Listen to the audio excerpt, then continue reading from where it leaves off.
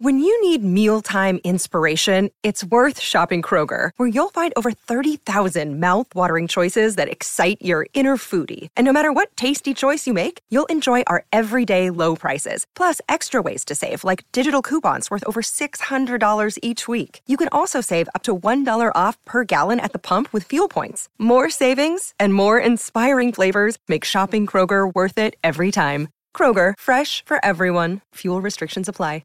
Another day is here, and you're ready for it. What to wear? Check. Breakfast, lunch, and dinner? Check. Planning for what's next and how to save for it? That's where Bank of America can help. For your financial to-dos, Bank of America has experts ready to help get you closer to your goals.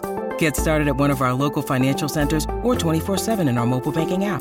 Find a location near you at bankofamerica.com/talktous. What would you like the power to do?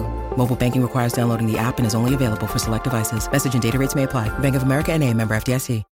That cold case you're listening to? Nasty stuff. But you know what else is a crime? Missing even a moment of whatever you're doing to go on a drink run. Luckily, there's Drizzly, the #1 app for alcohol delivery. With Drizzly, you can compare prices on the biggest selection of beer, wine, and spirits, then get them delivered in under 60 minutes. So download the Drizzly app or go to drizzly.com. That's DRIZLY.com today. And now another no-brainer money-saving tip from Progressive. It looks like your luggage is over 50 pounds. Is there anything you can take out? Oh, yeah. Let me just toss all these $20 bills. Great. Let me grab you a trash can. Stop. Instead of throwing money away, move some clothes into a carry-on. And here's a better tip from Progressive on how not to waste money. Don't pay too much for car insurance. Drivers who switch and save could save hundreds. Progressive Casualty Insurance Company and Affiliates. Potential savings will vary.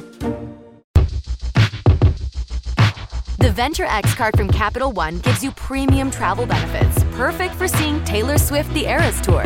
Presented by Capital One. Ooh, I do love her. Earn 5 times miles on flights and 10 times miles on hotels through Capital One Travel.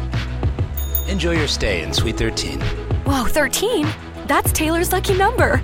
The Venture X card from Capital One. What's in your wallet? Terms apply. See CapitalOne.com for details. Yesterday's Concert is a proud member of the Pantheon Podcast Network. Believe it or not, sometimes it's harder for us to get small than it is to get big, because sometimes you just want to overcompensate because there's just 2 of us up there. And so it's like, man, it's got to get big. It's got to get big.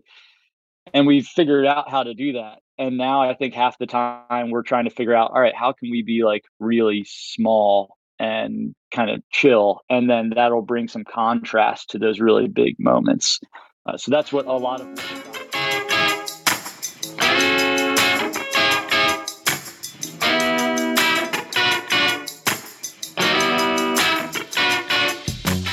Welcome concert goers, music fanatics, and Carolina Loreleis. My name is Lance Ingram, and in this episode of Yesterday's Concert, Illiterate Light members Jake and Jeff talk new album, upstaging headliners, and friendship. Grab your earplugs, because we're about to break all the rock and roll cliches.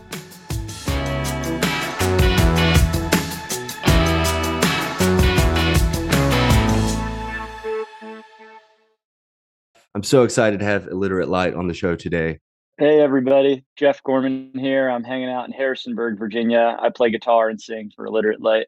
Hey, this is Jake Cochran. I'm actually just outside of Nashville, Tennessee, in Old Hickory, and I play drums and sing some backup.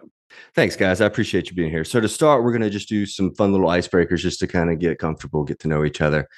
So my first question, you can answer as a group or you can answer individually. Since you are debuting your sophomore album in January, I want to kind of go back to debut album for just a second. What's a great debut album you heard from any artist this year? In 2022. Man, I don't know if it was... Dang, that's a good question. My honest answer is I'm very out of the loop on modern releases. If I'm just being blunt, I do listen to music that's kind of coming out and fresh, but really not a whole lot. I always feel like I've got more to explore in the 60s and 70s and 80s. Yeah. And like there's always stuff I'm diving into there. So I don't even know if it's their first release, but I have been digging all the stuff that Wet Leg has been putting out. I know they're pretty hot right now, but I watched their Tiny Desk concert and was really digging their vibe. And so I've just been kind of, throwing their music on while I'm watering the garden and stuff. That was actually my answer. So like, that's perfect. I love it. Damn. I had to check to see if either of these bands, it was their debut, and it's not, but they're both still like very much up and coming, pretty young bands in our, just like how everything goes. But this band Future Crib, they're a Nashville band that we've played with several times. Has come out and toured with us a little bit. And they put out an album called Full Time Smile, which actually, as I pulled it up, it was late 2021. So I'm breaking all kinds of rules here. We'll let it slide. And then one of our really good friends' bands, Twin, TWEN.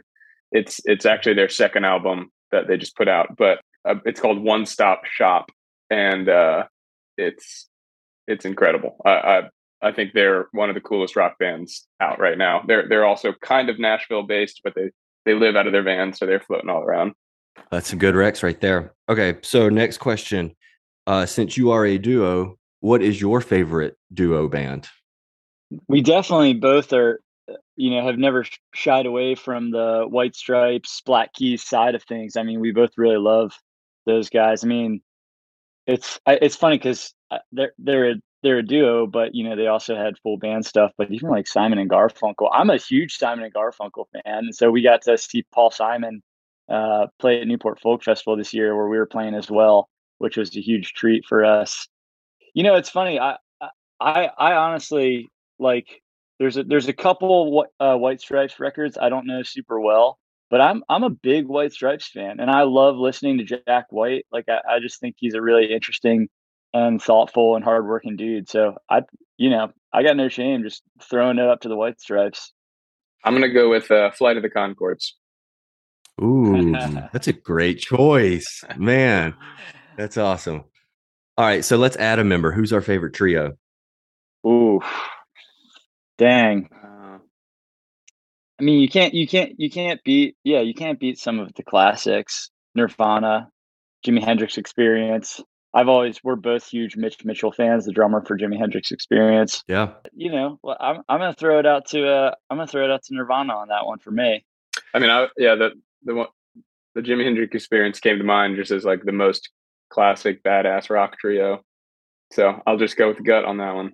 Also, I gotta throw in the Police, man. Oh, huge. Yeah. We tear apart the Police on the road. We love those guys. That's cool. Yeah. All right. So what's a rock and roll cliche that you both think is awesome? Hit us with a couple clues. I'm trying to think. Where my brain goes is sex, drugs, and rock and roll. And I guess a certain part of that is pretty awesome. We're not, going too crazy into the drug side of thing, at least not publicly. But I think yeah.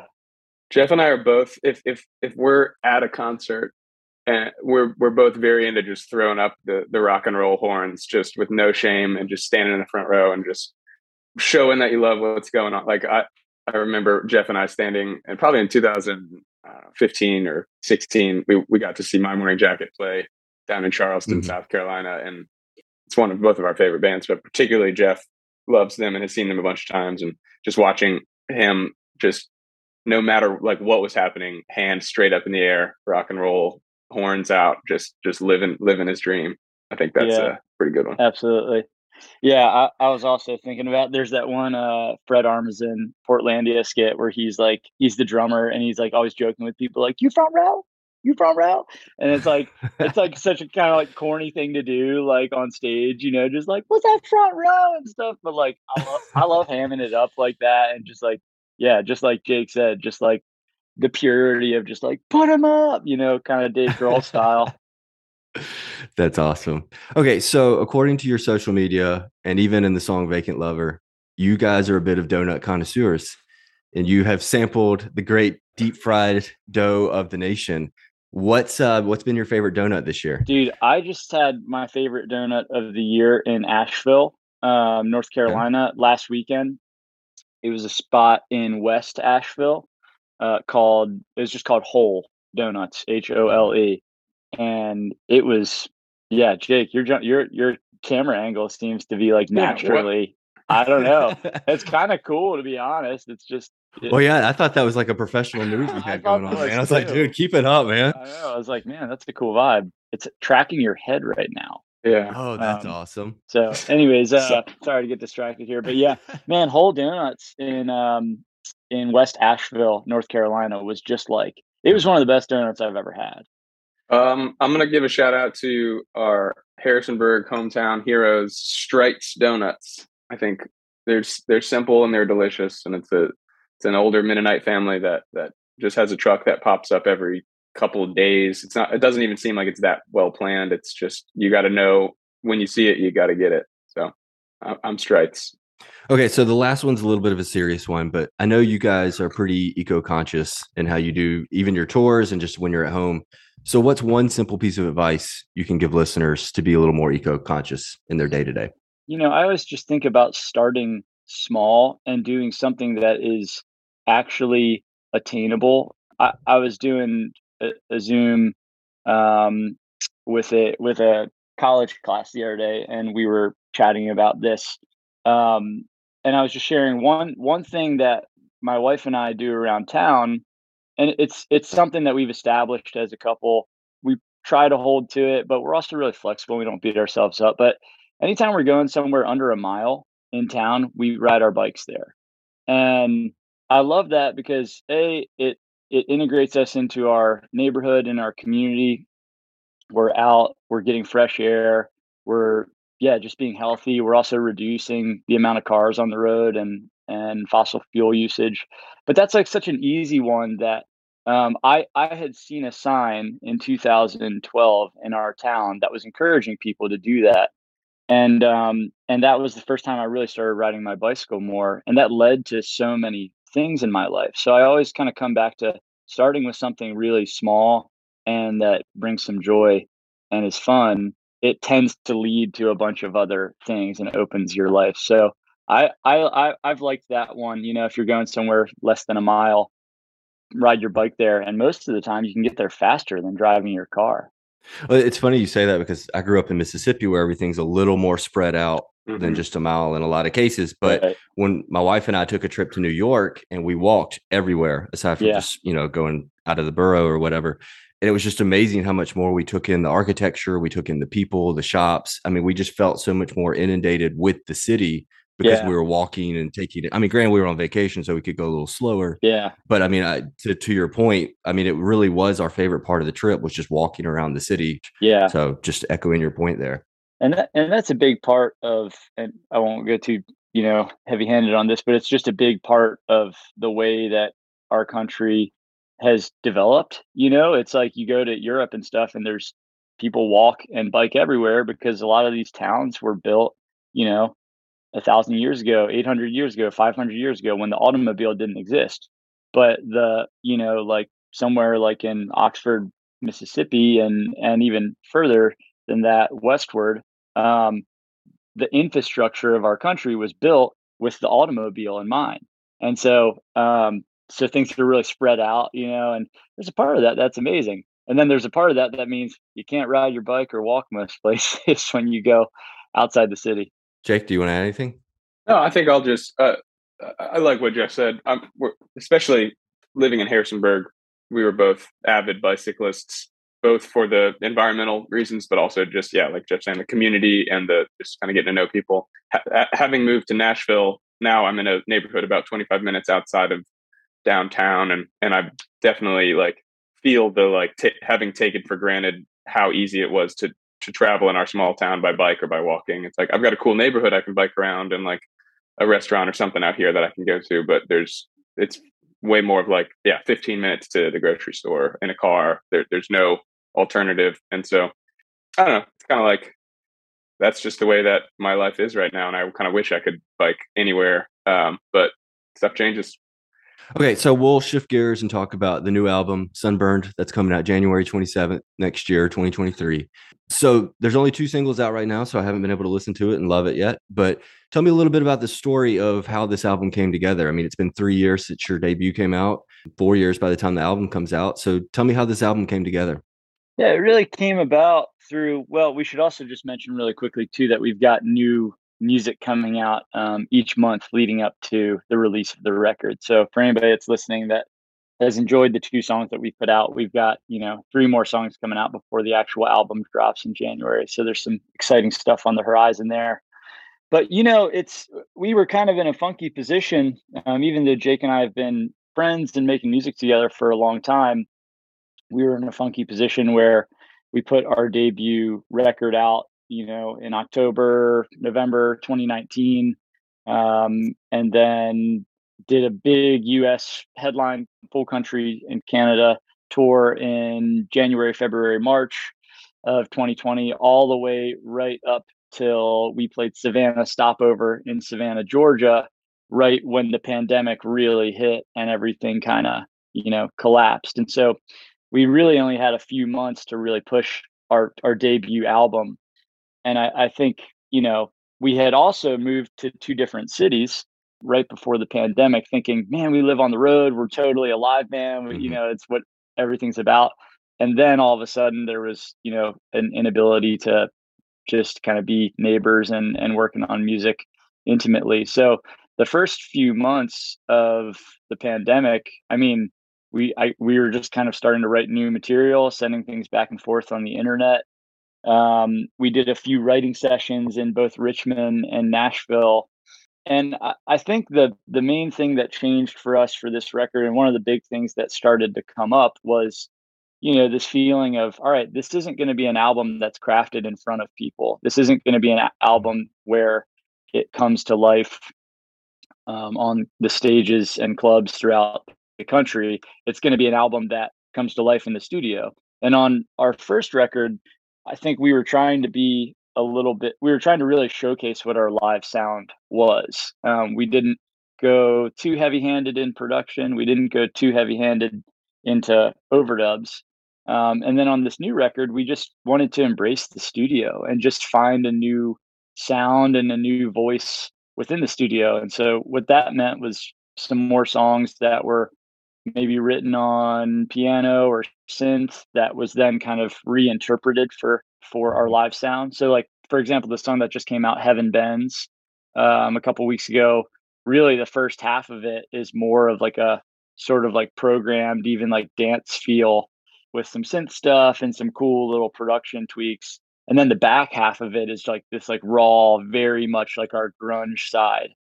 So a lot of this record was embracing the studio and just kind of leaning into the weight and the heaviness of the last couple of years. And we ended up recording about 80% of it in Richmond, Virginia. And then throughout the pandemic, Jake bought a house that came with a studio in the backyard. And then I built a studio in my backyard. And so we both used our home studios to add some really cool textures and things like that.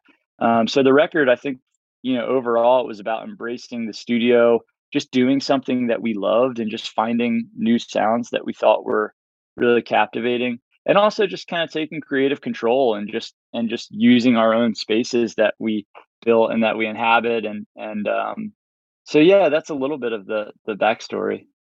Do you think this album would have been birthed had it not been for the pandemic? Because I mean, you were saying you would have been on the road otherwise. Right. I don't think so. I mean, I know an album would have been birthed, but I look at, I have like a running list on my phone of just like song ideas that we're working on, riffs, blah, blah, blah. And when we're together and we're, and just kind of jamming, things become a little bit more riff based, and it's a little bit more guitar, drum, bass centric. And then when we kind of break off, that's when we start to experiment and maybe say, all right, well, let's let's just start somewhere else. And so a new record would have come had the pandemic not hit, but it wouldn't have been this one. And we're really happy with it. Do you think it would have been more if the pandemic had not happened? Do you think your next album would have been more in line with your debut album, where it would have been more road tested? It would have been written on the stage in that way. Do you think it would have sounded a little bit more like that? It probably would have had some of that in it. But I feel like I don't know. We were definitely already ready for something new. And I think whatever happened, it would have been different from the first. The first was sort of like a collection of songs that we had written over 5 years. And the ways that it got tied together was more of like taking all of those songs and then trying to record them kind of all at the same time or close, within the same few months. And that sort of sonically tied them together. But the writing was a span of 5 years. Whereas for a second album, that's usually what's so hard about it for bands is like the sophomore album is, your whole life you're writing for your first album. And then all of a sudden somebody's like, go write your second album. And you're kind of, that's why it can be a little, it at least shows that something different comes out when you really just focus on a period of time. So yeah, I think what came out is what came out of that era for us.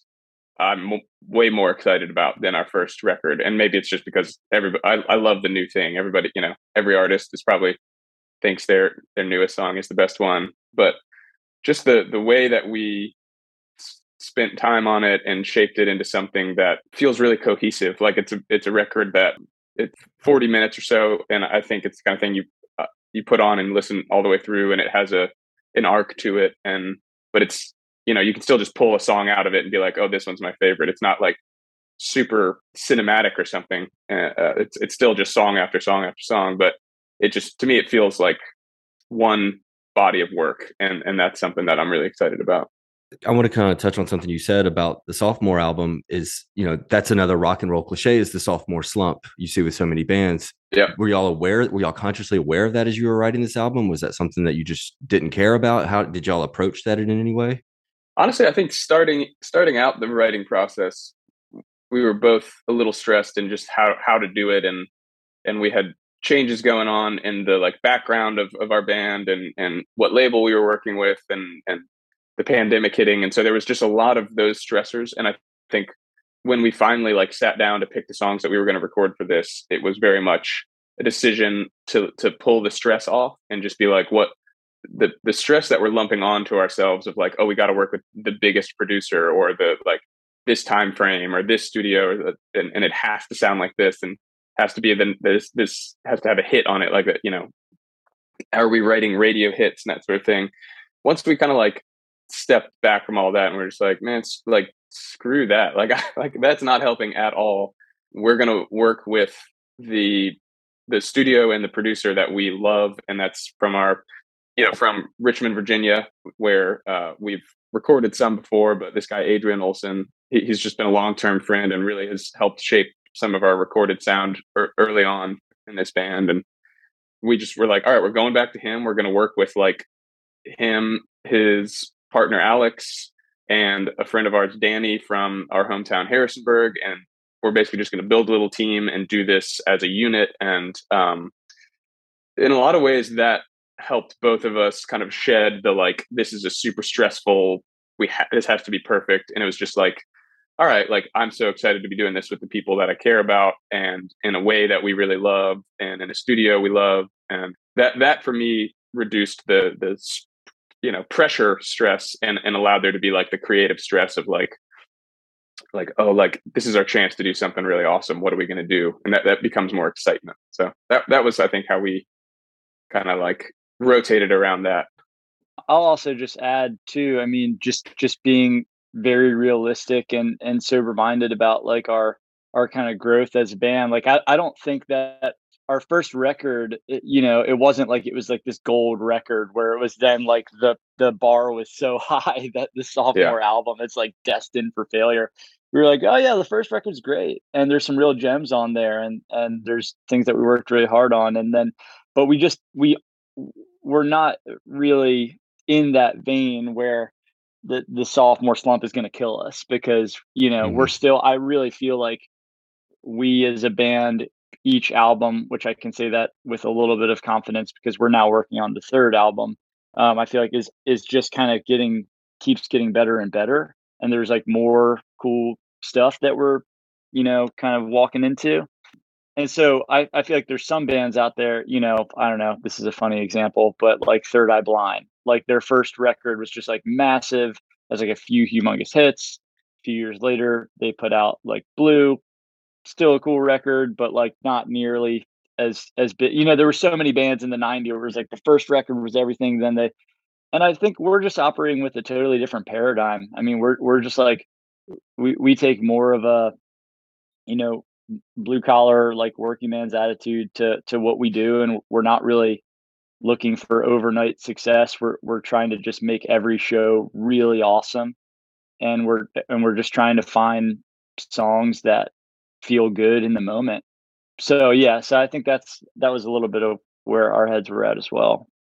I'm reading Stephen Hyden's new Pearl Jam book that just came out a couple of weeks ago. Oh, I've wanted to get that. It's really good. I'm pretty close to being done with it, and it's really fantastic. But that's the thing, that the kind of overarching theme is about how 10 just kind of screwed up that band in so many ways that it just set this unreal precedent for a lot of their career, and it really set them in a lot of turmoil.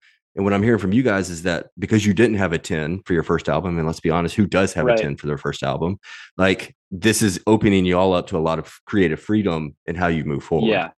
Yeah, I feel like that's the way. And listen, like, we're not like sitting here actively trying not to write. You know, there's nothing like that, but it's just kind of, you know, we're very aware songwriters. But yeah, our primary goal isn't just to have like the biggest. I don't know. It's a different beast being an illiterate light with the two of us, and with the nature of the music industry these days. And I mean, things still blow up, but you know, I don't know. It's different. That like I think that grunge explosion was like probably the last era of like just rock and roll, just kind of like bands kind of just shooting up to the top, and records selling like crazy. You know, early 2000s, there was still like big waves of that as well, like the Strokes and Killers and stuff. And the Foos have always kind of done their thing. But I don't know what bands, like Turnstile's blowing up right now, but they've been on the road for 12 years. You know, they've been putting out music since like 2010, 2011. Yeah. So I don't know who that happens to in rock and roll anymore. Well, and that's one thing I want to talk about, you know, especially Heaven Bends. Like, that's a pretty heavy song. I mean, like, and it's kind of odd that heavier music is having a little bit of a resurgence with bands like Turnstile and stuff. But at the same time, the overall narrative is, you know, heavy music has died. It's in the past, but we're seeing a resurgence of it. So was that something that kind of played in your mind when you were writing that, or was? I think there's two things I'd mention to that, because I often think about too. I'm like, I wonder, you know, I don't know if like critics are saying this, but I sometimes feel like some of the heavier music in the mainstream is kind of dead as well. And I don't know if it's because, like, I look at even my own listening habits. If I'm working out or doing something really active, you know, I love like heavier music. But there's so many times where you know, we as music listeners now are just kind of listening to things like passively in the background. If you're cooking, you know, it's like a lot of times you're going for something kind of vibey or chill, and there's so much passive chill music listening that's happening these days that's kind of the vibe for a lot of folks. But I think as far as the decision to go heavy on this record, it's really just always been the essence of what we've been about. We didn't really know. I mean, me in the studio on the first record, I was still just learning how to, you know, use big like I wasn't really using like the big distortions and stuff that I love. I was just, you know, I was still just kind of figuring out our studio chops. And on this new album, it was just like, screw it. Like we've grown, you know, like there's new guitars, there's new amps, and we know how to really just dial in. So I don't think there was like this conscious moment where we were like, let's go heavy. It was just kind of like, we've been heavy for a long time, and now we're figuring out how to capture that. Oh, I'm all about that. I think Jeff and I have always loved heavy music. And that's kind of some of the music that we connected on when we first got together and started talking about bands we liked and stuff, and heavy and weird. And yeah, it's just kind of like it's coming through in new ways now. And I'm happy about that. Well, that's one thing that, I mean, especially with your first album, it's just the two of you, but you have a very massive sound. I mean, it sounds like a lot more players are in the room. And, you know, especially y'all leaning more into your production on these new songs that I've heard so far. How are you going to replicate that live? I mean, it sounds like you have 18 people in the room playing with you. How do you replicate that? Yeah, we've got our own little tricks and things up our sleeve. It's important for us to mention that, like, yeah, at this point, and as far as we're concerned with the way we see the band going, like, everything is happening live and in the moment in our shows. Everything that we're doing that you come and see live is just, we've got a couple little things that we trigger and sample and stuff like that. But, it's a little bit of my playing style. When we're jamming on something, I'm trying to fill out the space, and so just the way that I'm playing bass with my feet, and then the way I'm playing a lot of the guitar stuff with big open tunings.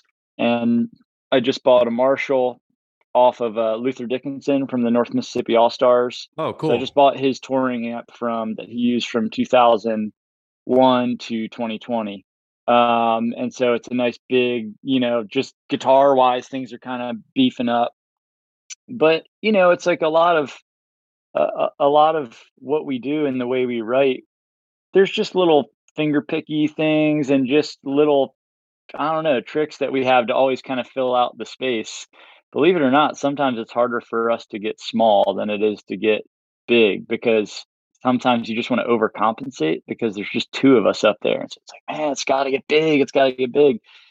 And we've figured out how to do that. And now I think half the time we're trying to figure out, all right, how can we be like really small and kind of chill? And then that'll bring some contrast to those really big moments. So that's what a lot of what we're dialing in on this tour that we just did, and the next 4 weeks when we go out on the West Coast. That's one thing that we're working on. For some reason, it's a question we always get. It's like, how do you get so big? And I'm always just like, I honestly just like, it seems natural for some reason. Well, I was wondering how much of the drums factor into this big sound. I mean, that's what I think of when I think of big sounds. It's especially the 80s, the big drum sound is a lot of what made like Def Leppard what they were. Like, Jake, what do you think about that? Like, what's your take on that? I mean, I think there's a big difference in like how to artistically do a recording and then do a live show. The drums, the less that's around the drums, like just if you listen to just a recording of a drum set, that's always when the drums sound the biggest and the coolest. And then you layer stuff on top of it and it makes a song. And it's like, what can you strip away to let those drums really blossom?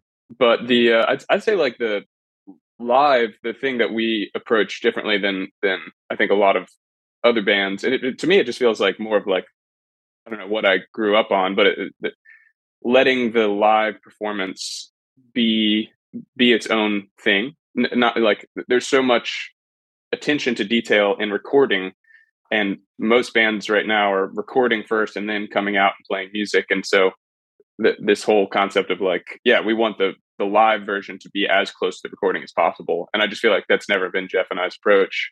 And part of what that means is like there's some parts missing live that I think the energy of the room and of a group of people and of the experience, I honestly think it amplifies that, the fact that there's something missing, or like you don't know even if you know the song, you don't know what's coming next. And the fact that Jeff and I will take our pretty normal, songs that we write and record, and then on any given show, something will happen and we'll change in the instant. And there's only two of us and we follow each other really well. So it's like, today, we're playing Carolina Lorelei, but it's going really fast and it's way heavier. And then tomorrow it's going to be really chilled out. And like one fan might come to both shows and have totally different experiences. And so really like to me, the dynamics of the show, both volume, like we have totally acoustic moments of the set where it's like we sometimes unplug entirely or sing into just one microphone. And then the next thing we do is like the loudest thing we can possibly think to do. And then, yeah, just the dynamic of being in person and that's what I feel like makes a show feel big, is just like, if there's those changes, if it's just, also you could just be big the whole time and that's its own thing. I absolutely love just like, I don't know, like grungy basement DIY house show kind of stuff where it's like the band brings in half stack amps into a room that is like barely big enough to stand up in and just 15, 20 minutes straight of like the loudest thing you've ever heard. That's its own world that I really love. But I think we play with the dynamic a bit more. Yeah, now that we're doing longer sets and stuff, that was kind of our approach for like a bunch of years. Was like every show was 30 minutes, and so it was just a dead sprint, loud as can be, super fast and heavy for 30 minutes. And then now, you know, like headlining a lot of nights, we'll do 60 or 75-minute shows, and so we're really finding dynamic moments and acoustic songs, and then really heavy. But I was just thinking about, so we were just on the road for the last 5 weeks, and then we've had a few nights off here.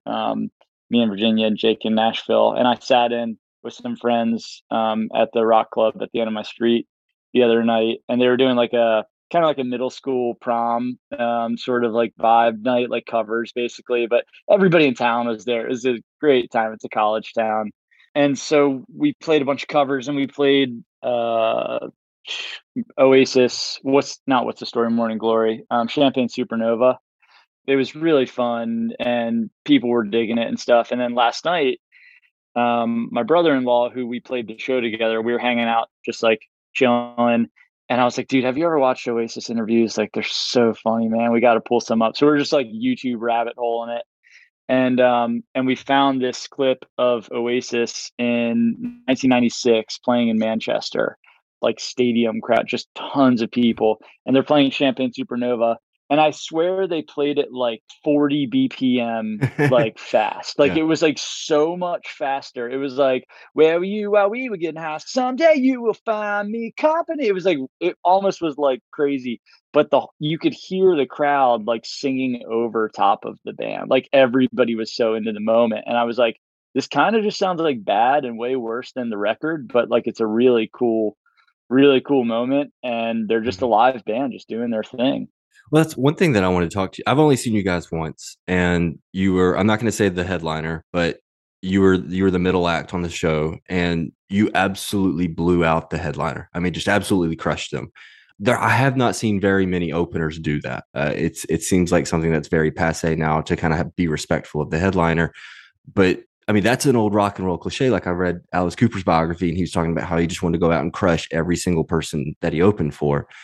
You know, is that something you guys strive for, is to crush the openers and do just, you know, put on that great show? Or how do you all approach that? Honestly, yes. And I mean, and I feel like very much, you know, honored and not offended when the opening bands that we take out take the same approach. Absolutely. And everybody's homies, you know, it's like there's no animosity at all, but you just know I'm walking out on this stage to a few thousand people that probably don't know me and aren't here for me. And it's my job to, sorry, I'm getting distracted by Jake's Zoom feature. Is there, I don't know what's going on. It's amazing. People listening to this are probably like, what are you guys talking about? But is there any chance you can turn it off? Or I've tried. I can't figure it out. I'm on my iPad. All right. Oh, no wait, worries. hold on. No worries. I think I got it. There you go. All right, great. Sorry, it's called Turn Off Center Stage for everyone listening, and you're on your iPad. There we go. But anyways, you know, and the bands that are headlining, you know, they've worked really hard to build a fan base and get to where they're at. And when we, as the opener, come out and just deliver a really good show, they always rise up to the occasion too. So like I said, it's not this competitive animosity sort of thing, but it is very much like, we're coming out with a bit of a chip on our shoulder, and we just want to just like completely, you know, tear the room apart. To me, it's just a better show. Like, I'm going to put on the best show we can do. And like when we headline, we have openers, the people that put on the best show that they possibly can, like, big thumbs up. Like, if somebody puts on a great opening show for us, it just kicks our ass to want to like one up them, and that's just better for everybody. And I sort of like, I hope more and more we already have, but like anybody that we open for, I just want them to like, see what we're doing and be like, all right, killer. Like, I'm pumped. I mean, like, this crowd is super warmed up and excited, and we're going to go out and everybody's there to see them. So they're like, all you have to do is like sing your hit song, and the crowd is yours at that point. But yeah, I'm all about that. I think it's just a fun experience when you see that. And some of my favorite shows of my whole, you know, young life or watching opening bands. So TV on the Radio was my favorite band in high school, and I went to see them at the 930 Club in DC, one of my favorite places, right up front. And yeah, Dirty Projectors opened for them. Had never heard of them before. They had that day put out an album, Bit of Orca, that then later became my favorite album and my favorite band. But their opening set was just raw and insane, and like you could feel the energy in the entire place change when they started playing right off the bat. And it was like some of those experiences for me where I was like, okay, like nobody knows this band. I don't know this band, but now I'm hooked forever.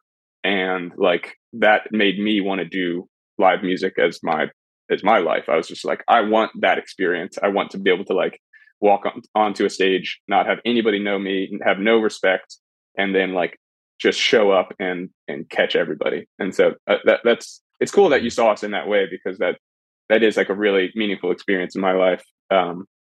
So it's cool to know that it translated a little.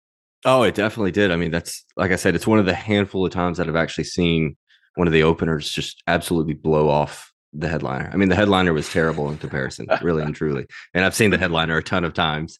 So, I mean, it really was an impressive feat. But that's one thing I want to, as we kind of start to wrap up, I wanted to talk about one thing. I was just curious about this. Since you are a duo, what do band dynamics look like? You know, I think about with the band that has 5 or 6 members, if you get mad at the singer, you can go hang out with the bass player, you know, and stuff like that. But with just the two of you, how do you handle that? I mean, it seems like you'll have a pretty good friendship, but how do you handle, you know, differences and opinions and, you know, egos that are bound to pop up? How do you handle that? It's funny because, you know, just kind of tangential to that real quick, like we're about to go out with our good friends Future Birds for most of the Southwest and a lot of the West Coast. And I was thinking, like, for those guys, you know, there's 7 or 8 dudes in the band, and then they have a tour manager with them and a front of house as well. And it's like they can splinter off. Even if they split in half on the road, they're still with like 5 people. That crew can split in half again. Like they can splinter like 4 times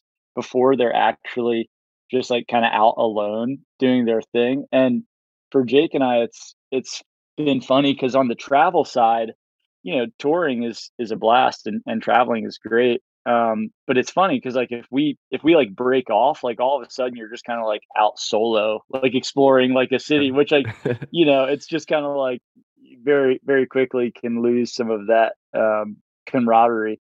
But, you know, it's funny. We've definitely, we've a few months ago, we had, or a couple months ago, we just had a big sit down just talking about like the new record and the energy that we're both bringing into our lives post pandemic. I think we both felt like we've both changed a bit since the pandemic, and there's a real, just, I don't know, excitement and curiosity and funness going into starting to write and record the 3rd album. But yeah, so we sat down for a few hours, just like, all right, how we doing? You know, like this is going really great, and this element over here sucks and it's painful for me, and you know, and just kind of, you know, we come from a community that just really valued processing stuff and talking through things, and we've tried to hold on to that in our professional life and in our creative life. And so yeah, it's one of those things where it's just like any other relationship. It's just, you know, you have to kind of make a little bit of space to try to come back to what's important and to be gentle and tender with each other in the midst of a really, you know, to be honest, in the midst of a really stressful and kind of crazy industry. And so we try to just, at least I do. I mean, both of us, we just try to come back to the core thing. I find that when we tour and when we're playing shows, there is a real natural, like, conflicts resolve themselves really naturally. They just, I don't know, you're kind of on the go and the music heals a lot of things. And then when there's these big moments where we're not touring and stuff, it's when life kind of starts to move in different directions. And I feel like that's where we experience some tension. Well, it's interesting. I want to touch on that because in Dave Grohl's book, he was talking about how after Nevermind blew up and they were on tour, they were talking about how close of a clan they were, and they were so tight as a unit. And then when tour was over, they all went their separate ways and went home. And when they got back together for the next album, they were saying he said there was just this disconnect, and they didn't know each other anymore, and they were so fractured in that. And so, I mean, is that something? So that's kind of what you're saying is like, the time apart is actually harder than the time together. Yeah, and of course the time apart is essential. There's kind of no way around any of this. It's just, and also, we're grown men, and it's like got wives and mortgages and things like that. So you go home and you're, doing all that side of things. But yeah, I don't know. We haven't had anything that's come between us. Like, we've never gotten a fist fight. Oh, that's disappointing. We've never. I was hoping for some rock and roll. I know it's really stuff. Dude, we've got some stuff to work towards. But it's and yeah, there's been like, I don't know. I don't even think we've ever even like I think there's been times where we've been really pissed at each other and have had to like address that, or also just realize that we misread a situation or something. But I don't like, we've never walked off stage and just been like, dude, you a-hole. Like, it's just like, I think we've really tried to center it on, some of just relationship 101, giving the other person the benefit of the doubt. But yeah, it's, I don't know. I don't really know if we could healthily or easily bring other people into it. We don't really want to, as far as other musicians or bandmates. You said it earlier, like, as a duo, there's nothing to hide behind live. Like, if one of us messes up, it's obvious who it is, and I think that's that translates well into just our relationship as humans too. It's like there isn't a third band member that we can team up on the other guy and make something happen, or like get, feel left out from. It's like, if I feel left out, it's just because Jeff needs some alone time, or it's pretty clear what's happening. So yeah, we're just able to kind of ride that out and work through things. I think we're both pretty clear on the need to like address conflict as it comes up in a way that's slow and healthy and gives the other person some space to talk. So yeah, that's not maybe the rock and roll cliche, but I think it's the only thing that keeps our mental health and just friendship alive by doing this. This is probably like 10 to 12 years of Jeff and I working together on different things. So pretty vital. It's like our issues that come up, like I'm fully aware that like they're pretty soft issues. Like, we don't sleep around. We don't F each other's wives. We split all of our money right down the middle. And, like, we work hard at what we do. And you look at most bands and there's no drug addictions in the band. And so it's like, you look at like the history of rock, and it's like, that's usually the issue, is like people effing each other, money issues, and addictions. And so like, when you kind of cut all like the big head, like those are all like, in my mind, kind of like boring and played out issues, like life is dramatic enough.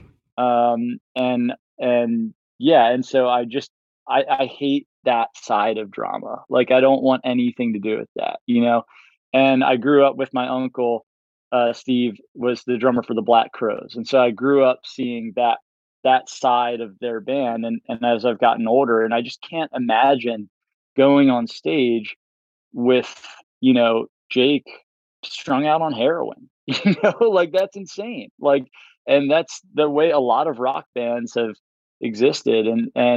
And so, yeah, so we keep our issues very, very minimal, and try to focus on the music. And, I think because of that, we're both like pretty happy dudes. So my last question, and, it's what are your plans for 2023 and what's coming up for the band? But I mean, based on that last answer, It sounds like you have some rock and roll cliches that you need to start working towards if you really want to make if you want to make a really good biography one day. It sounds like you got to add some drama. Sounds like somebody needs to get addicted to heroin next year. Like, somebody's wife, somebody's got to start mixing things up here. Y'all are a little too healthy for my taste. Like, this is going to be a pretty short autobiography, guys. Do you have a good heroin guy you can connect me with? It's funny, man. Yeah. So, even just go do like a Syd Barrett route. Just do too much acid, get spun out, write the album about him. Like, you gotta mix it up a little bit, man. Yeah, it's funny, man. It's like, because kind of back on that point, it's like I heard Jerry Seinfeld talk on a podcast not long ago talking about the early days of, they did 9 or 10 seasons, which was like crazy back then. And people were asking about that. And there is this, and we all love that rock and roll side of things. That's what we expect. But like, even, take Dave Grohl's autobiography, and like he saw all the crazy shit, in the first punk band that he was in, Fear. No, wait, not Fear. Fear. And then obviously everything that went down with Nirvana. But like, for me, like when he talks about, and I don't think I'm going to be, what's the word? I'm going to give away part of the book right now, but like later in the mid 2000s, when he talks about having a big breakdown, it was from essentially workaholism and caffeine addiction.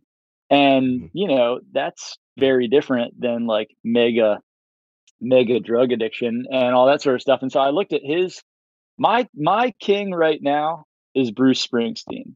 And I'm listening to his autobiography for the second time. And he has a very similar approach, which is like, the drama of my life is played out in the songs and not in my personal life. And I really hold to that because I'm not looking for that. But the music is going to be crazy. The shows are going to be crazy. That's where I'm going to leave everything on the table. And so I know there's those artists out there that, have made amazing music and have also lived lives where, they haven't thrown it all away and die young. But to the Springsteen point, the music is what people connect to. Exactly. Like the Motley Crue stories are fun. Yeah. And, watching a silly movie about it is a good way to pass a couple hours. But like at the end of the day, if I'm looking for something to touch my soul, I'm going to listen to Bruce Springsteen albums, not a Motley Crue album. Exactly. And that's ultimately the goal of what y'all are doing. That's exactly it. Yep. So last question, I'll wrap it up. I know we're kind of going over. So what's on deck for you guys? So you're writing another album. You got another album coming out. You're touring. Tell me what's coming up. 2023. Yeah. So the new record comes out January of 2023. We're going to be touring that album really heavily. I know we're starting to look at a bunch of festivals for next year. And so, and that's our favorite way to be able to bring a record to life, is to be able to go out and play it live and make new memories with it. So we'll be touring the whole country for sure. And then, this December and January, we're holing up and spending some time at Jake's studio in Nashville and my studio here in Harrisonburg, Virginia, and starting to write and record a new record. I feel very focused in what we do right now. I don't feel like there's a whole lot that I want to do other than write music and tour. And that's, it's like, I got a couple little hobbies outside of that, but I think that's what's on the agenda for Illiterate Light is just really, really creating new music and feeling like that's what we're passionate about right now. Crank forward. Well, guys, I appreciate you joining the show. Thank you so much. I really enjoyed talking with you. This has been wonderful. Best of luck in your heroin addictions and all your infighting and all that good stuff. I wish you the best of luck. Thank you. We need help. Thanks for listening to another episode of Yesterday's Concert. Thoughts? Similar experiences? Disagree? Let us know on Twitter, Instagram, and even TikTok. Or you can email us at info@yesterdaysconcert.com. If you're feeling kind, give us a review on Apple Podcast. Otherwise, until next time, give us a subscribe, check out our website, yesterdaysconcert.com, and most importantly, take care of your shoes.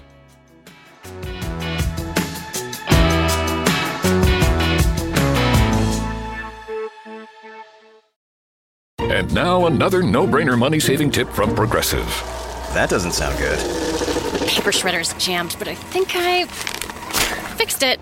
Oh, well, try shredding these $50 bills then. Seems like it's working. Better try another $400. Stop. Instead of using money, use regular paper.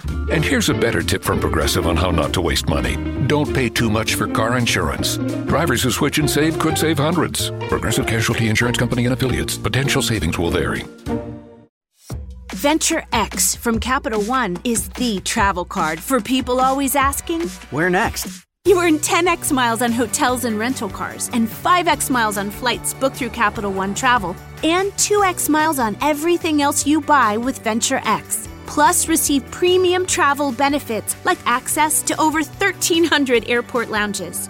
The Venture X card from Capital One. What's in your wallet? Terms apply. See CapitalOne.com for details. It's NFL draft season, and that means it's time to start thinking about fantasy football. FantasyPoints.com features industry-leading experts and prognosticators using proprietary hand-charted data to help you score more fantasy points. FantasyPoints.com is the place to go for whatever kind of fantasy football you play. Whether you play fantasy football, daily fantasy sports, or do a little bit of everything, Fantasy Points has the meticulously researched content to guide you to victory. And why wait for the fall? Fantasy Points also covers the new spring football league, the UFL. Join the guru, John Hansen, Scott Barrett, Joe Dolan, and other massive names in the fantasy football universe with an exclusive offer. Use code Pantheon for 15% off any Fantasy Points package, including the all-in package, with access to every article, tool, and data nugget that Fantasy Points has to offer. That's FantasyPoints.com and code Pantheon for 15% off at Fantasy Points. FantasyPoints.com, code Pantheon. Score more fantasy points.